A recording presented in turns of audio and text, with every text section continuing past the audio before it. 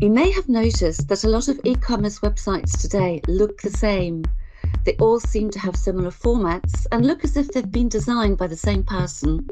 In fact, a recent Gartner report found that 46% of consumers can't tell one brand's digital experience from another.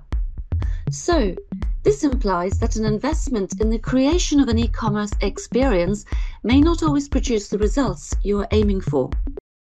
I'm Jane Irwin, Senior Content Manager at SQLI, and I'm happy to welcome you to SQLI's podcast channel, Digital Chats. This is Exploring Digital Worlds, a series of podcasts focusing on expert insights into what's happening in the digital sector.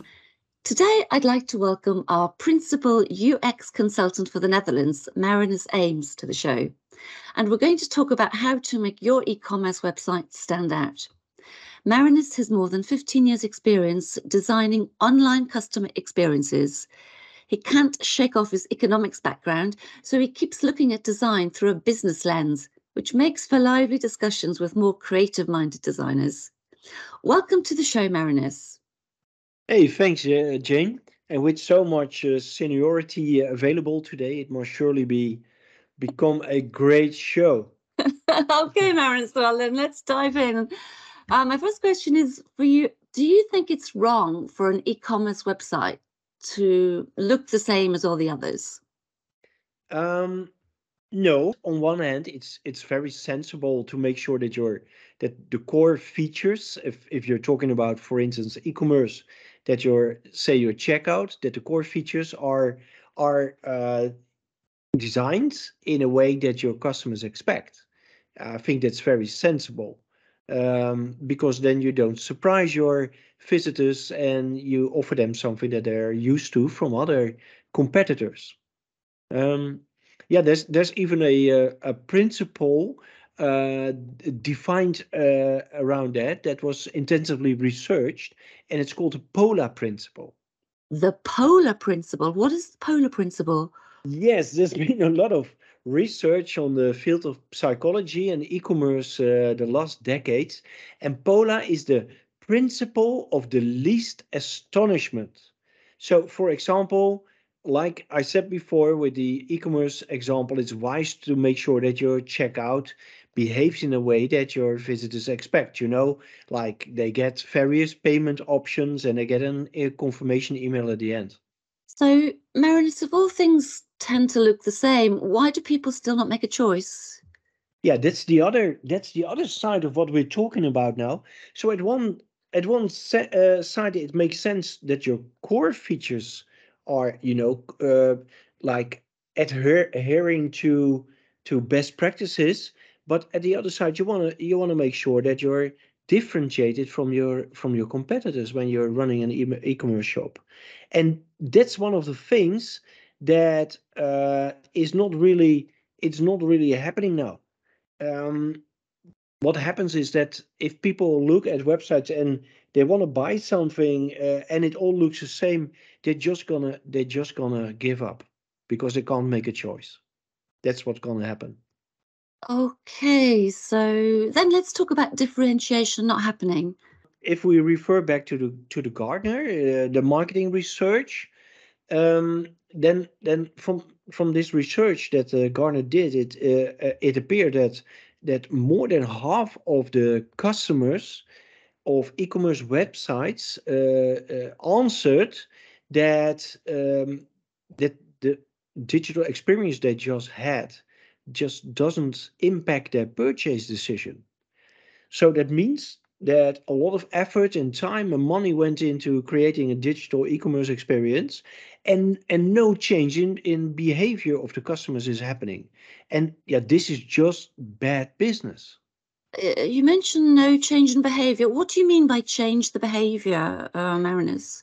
The whole reason that we're all busy with experience design is that the whole reason is that we want to change the behavior of visitors.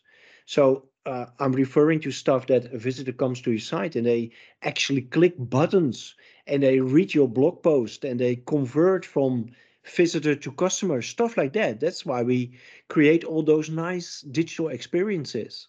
Okay, but if that doesn't happen, then what can we expect? Now, if that doesn't happen because your customers are affected by choice paralysis, okay, they just can't make a decision because it all looks a little bit the same, um, then ultimately that means that your investment in a digital experience just doesn't pay off. So that's what I mean by bad business.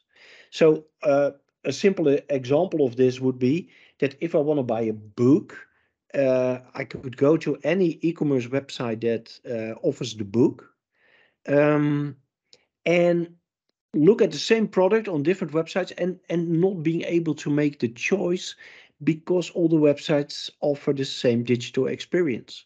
And of course there's examples like Amazon where, for example, their website looks horrible from a design point of view, but they have features like one click buying, which is easy if I just want to buy a $10 or a €10 book. So they're sticking out, they're doing something different. So that's what you're aiming for, doing something different. I get it. I get it. So standing out. So let's get down to the nitty-gritty of it, Marinus. Why are so many e-commerce brands finding it hard to stand out? um, I think there's three main reasons for that. One is that e-commerce teams strive towards best practices. Okay, you Hmm. have a digital experience problem with your that you need to solve. You look to how others and often competitors solve that. You go to some sites and you find best practices of how something can be solved. The next reason why why they all tend to look a little bit the same is that a lot of e-commerce sites are built on monolithic technologies. So you got those big e-commerce platforms that help you set up your e-shop real quickly, and but they tend to work with templates.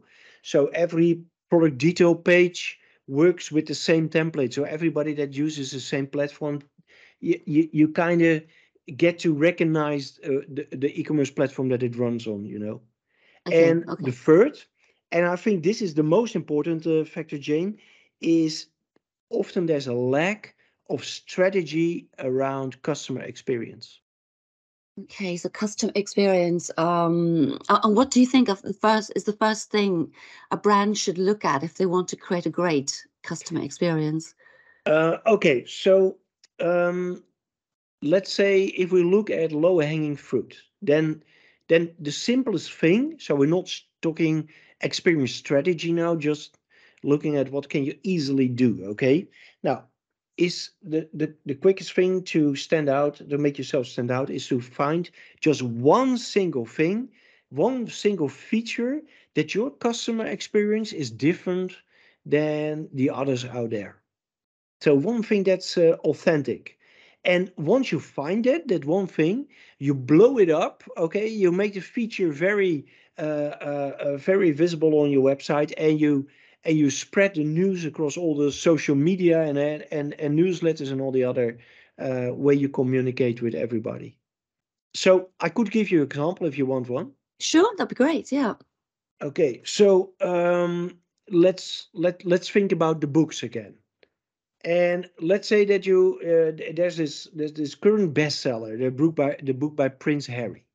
So Okay. if I'm in the market for buying a book like that, but what I as a user would really appreciate if I go to one of the retailers for books, I would really appreciate if they build a page around this new bestseller, the release of this new bestseller. So they would build a theme page where they list more bestsellers with juice around royals, with books about Princess Di or Sarah Ferguson or Henry VIII for all I care. But if I want to read more than just this new bestseller, then I would have some choice. So that's a very simple example that e-commerce, a book retailer could do. Some of them do them, most of them don't.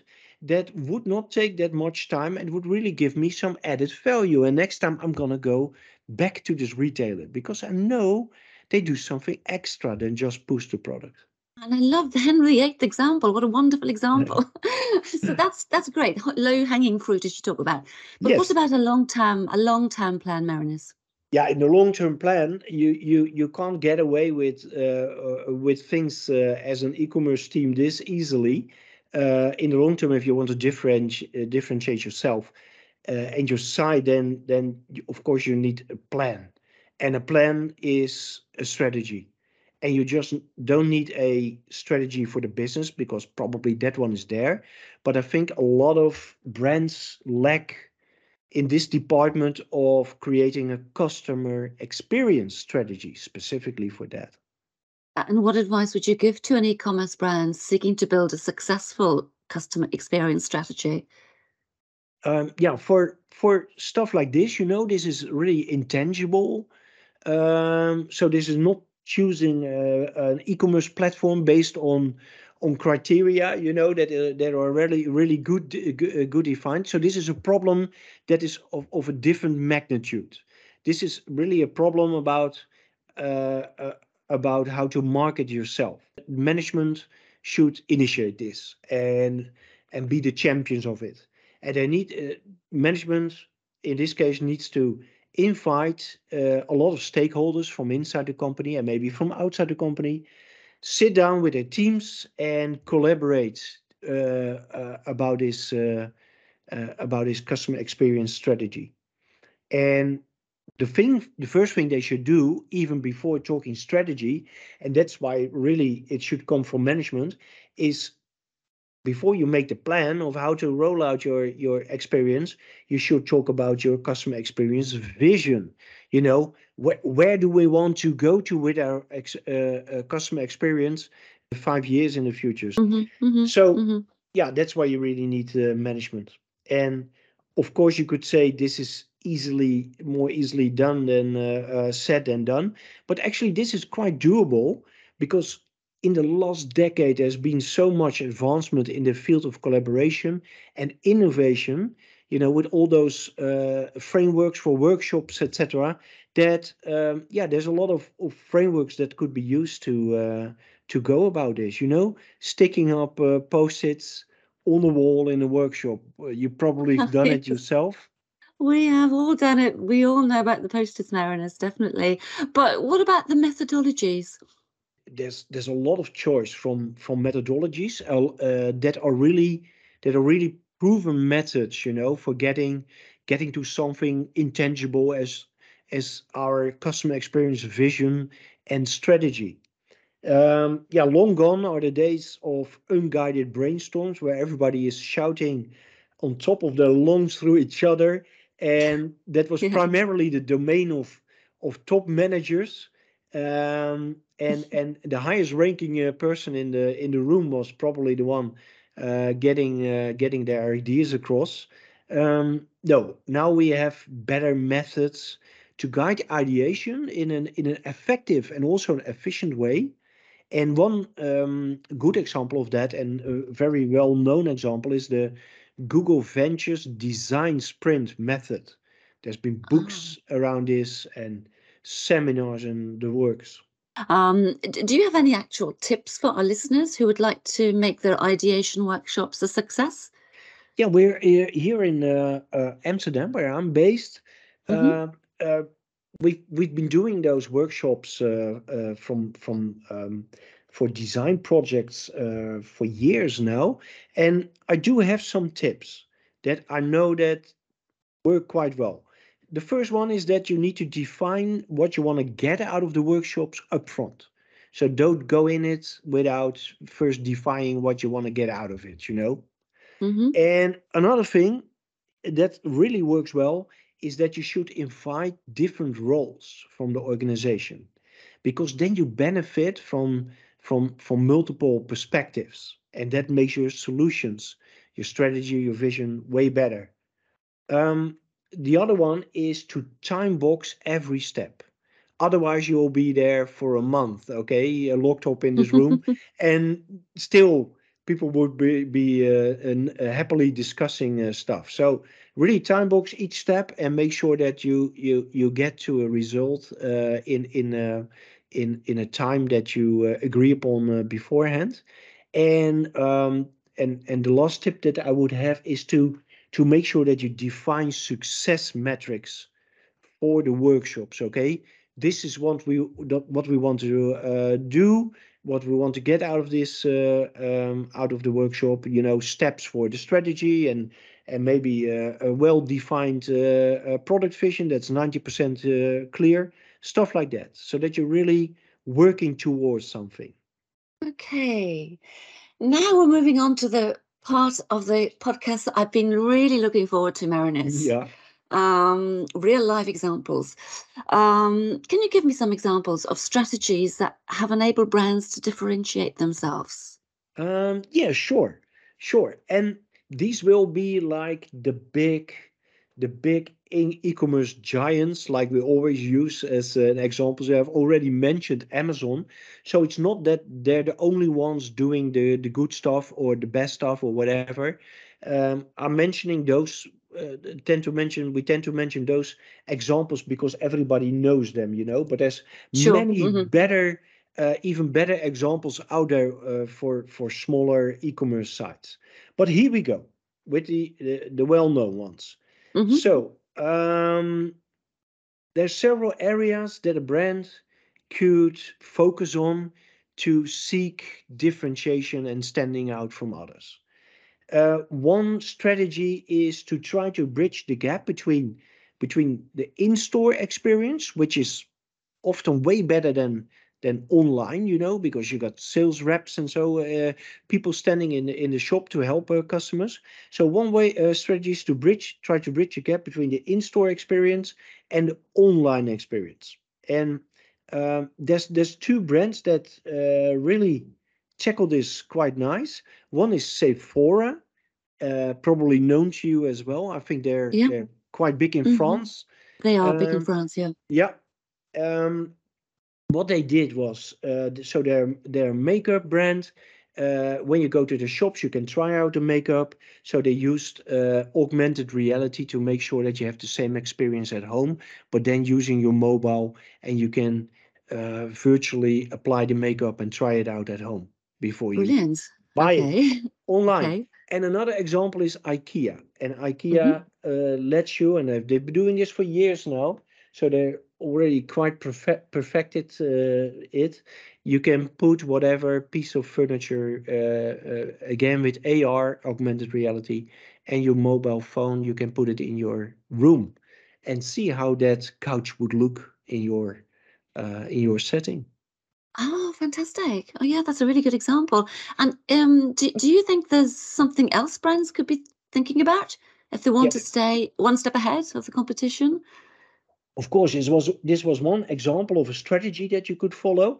Another strategy is as a brand making sure that you share the same values or state of mind of your customers, and that also differentiates you from your competitors who are not that in tune with the values of their customers. So examples of those are, the one that I really like is Patagonia, and they sell the outdoor clothing. Been doing this, I think, since the 70s, something like this. But they're really into sustainability, and their customers are also really into sustainability.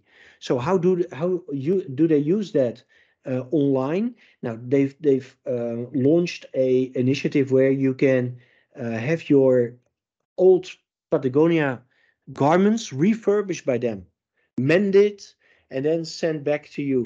And you can do it. You can do the whole thing, initiate the whole thing online, and then send it to them and get it back, sent to your home. So that's really great. Yeah, Really great way that's of, fantastic. yeah, Oh, of yeah. connecting with what their customers really value. And another Mm-hmm. good example of this one is Lululemon. So yeah, the name makes me smile each time. And Mm-hmm. Lululemon is a bit more a brand that's a bit newer. They've really been making waves online. They're yoga inspired, healthy body style retailer of yoga pants. And what they do Oh, is okay. they own the healthy yoga mindset, So yeah, they could connect again really well with their customers and not just selling yoga pants. Yes, I get it about sharing the same mindset as the customers. It's important. And I agree, Lululemon, sorry, is an amazing name. Yeah, Love it's it. good, isn't it? Yeah. Lululemon. Do you think there are brands that have actually decided to go against conventional wisdom and provide radically different experiences? Sure. Some of them have really turned the best practices around. So what we talked about at the beginning, when I name dropped the Pola principle. So yeah, where I said sometimes it's best to follow best practices for the core stuff of your website, but there's some brands that even go against the grain with their core. So uh, and the best for me, the best example on this one would be Zappos.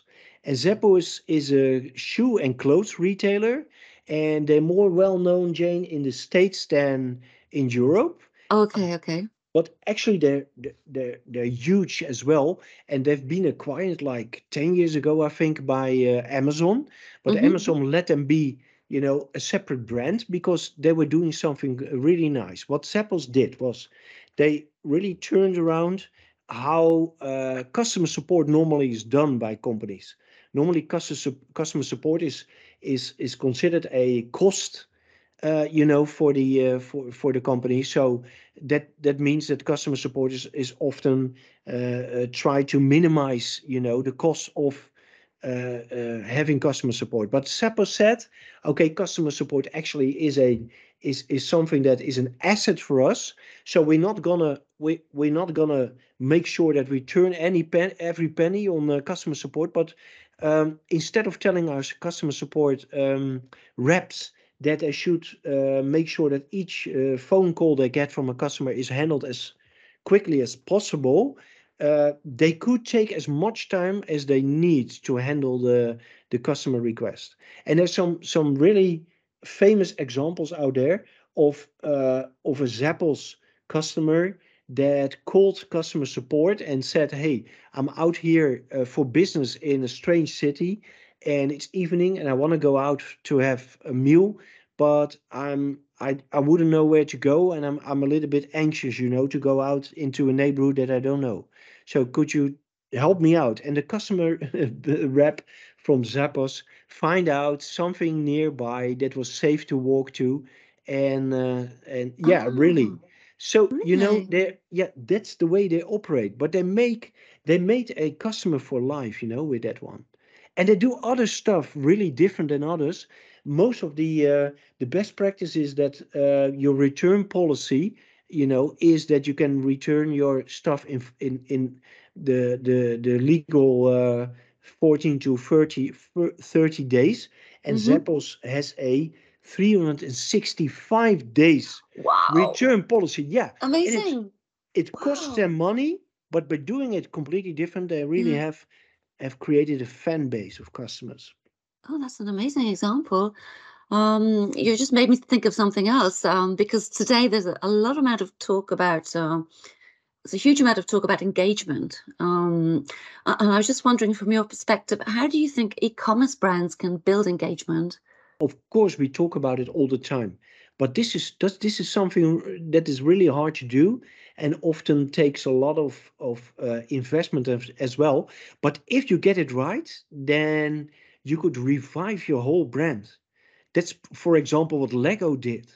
So Lego did spend uh, a huge amount on creating a new platform for the community, their community, to get together and share ideas for new Lego models.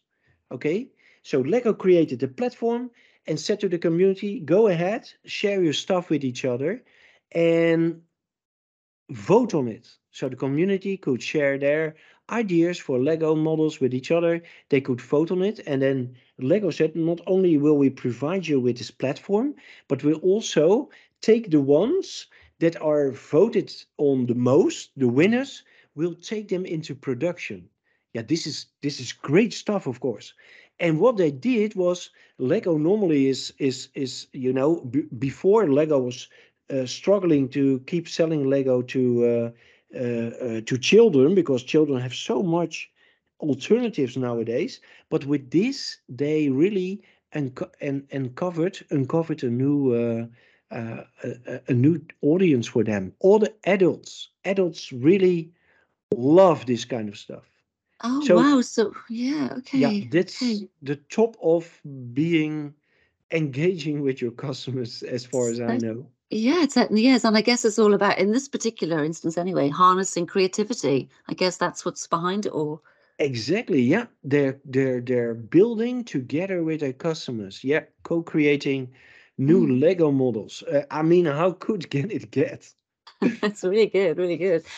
If you were to choose one brand, one single brand, with an exceptional custom experience vision that is also a business success, who would you choose, Marinus, and why? The one that I used to point out as a really good example of where they had a good vision about the experience, but also a good product and a good strategy plan to put it all into action. That is Warby Parker. And Warby Parker is, you might know them. And for the people listening who don't know Warby Parker yet, it's a direct to consumer prescription glasses fashion brand. So that's a mouthful, but what they do is, they took out the middleman, so they're direct to consumer. It's prescription glasses, so where you normally had to go to have your eyes measured, etc. They're Oh, wow, moving into yes. that into the market really of the prescription glasses, and the fashion part of it is they also want to make the prescription glasses look good on you. So Warby Parker, they actually started out as the founders started out as students, and one of the backstory is that one of the founders supposedly was going on a backpacking trip, Jane, Mm-hmm. and then he lost his prescription glasses. Oh, no. Yeah, and Okay, because right. yeah, so he sat in the a whole semester in college, looking or university, looking at what was being written on the board, and he couldn't see it because he Oh, couldn't no. afford new Okay. prescription glasses as a student. So that was the inspiration for him to set up a brand himself, Warby Parker, with a couple of his fellow students, to make sure that they're putting out their affordable brand with fashionable look. Yeah. Okay, I get it. But what was their actual vision and what strategy did they come up with? Yeah, if you connect it back to what we mentioned before, that you need a vision and a strategy indeed, then their vision was that buying classes should be easy and fun. A lot of sites have this, that it should be easy and fun, of course. That's just good usability.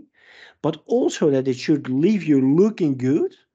So, and at the end, with some pocket left in your money. There were students, You so, mean money left in your yeah, pocket? for some beers. So that was their vision. Yeah, Um, okay. and um, and and the way they made a plan to reach this customer experience vision online, okay, because you can have the nicest vision, but you have to execute on it, and that's a lot of times the hard part. So they made a CX strategy, customer experience strategy, where they took the parts of the vision and they thought about, okay, how are we gonna fill this in with a digital experience plan?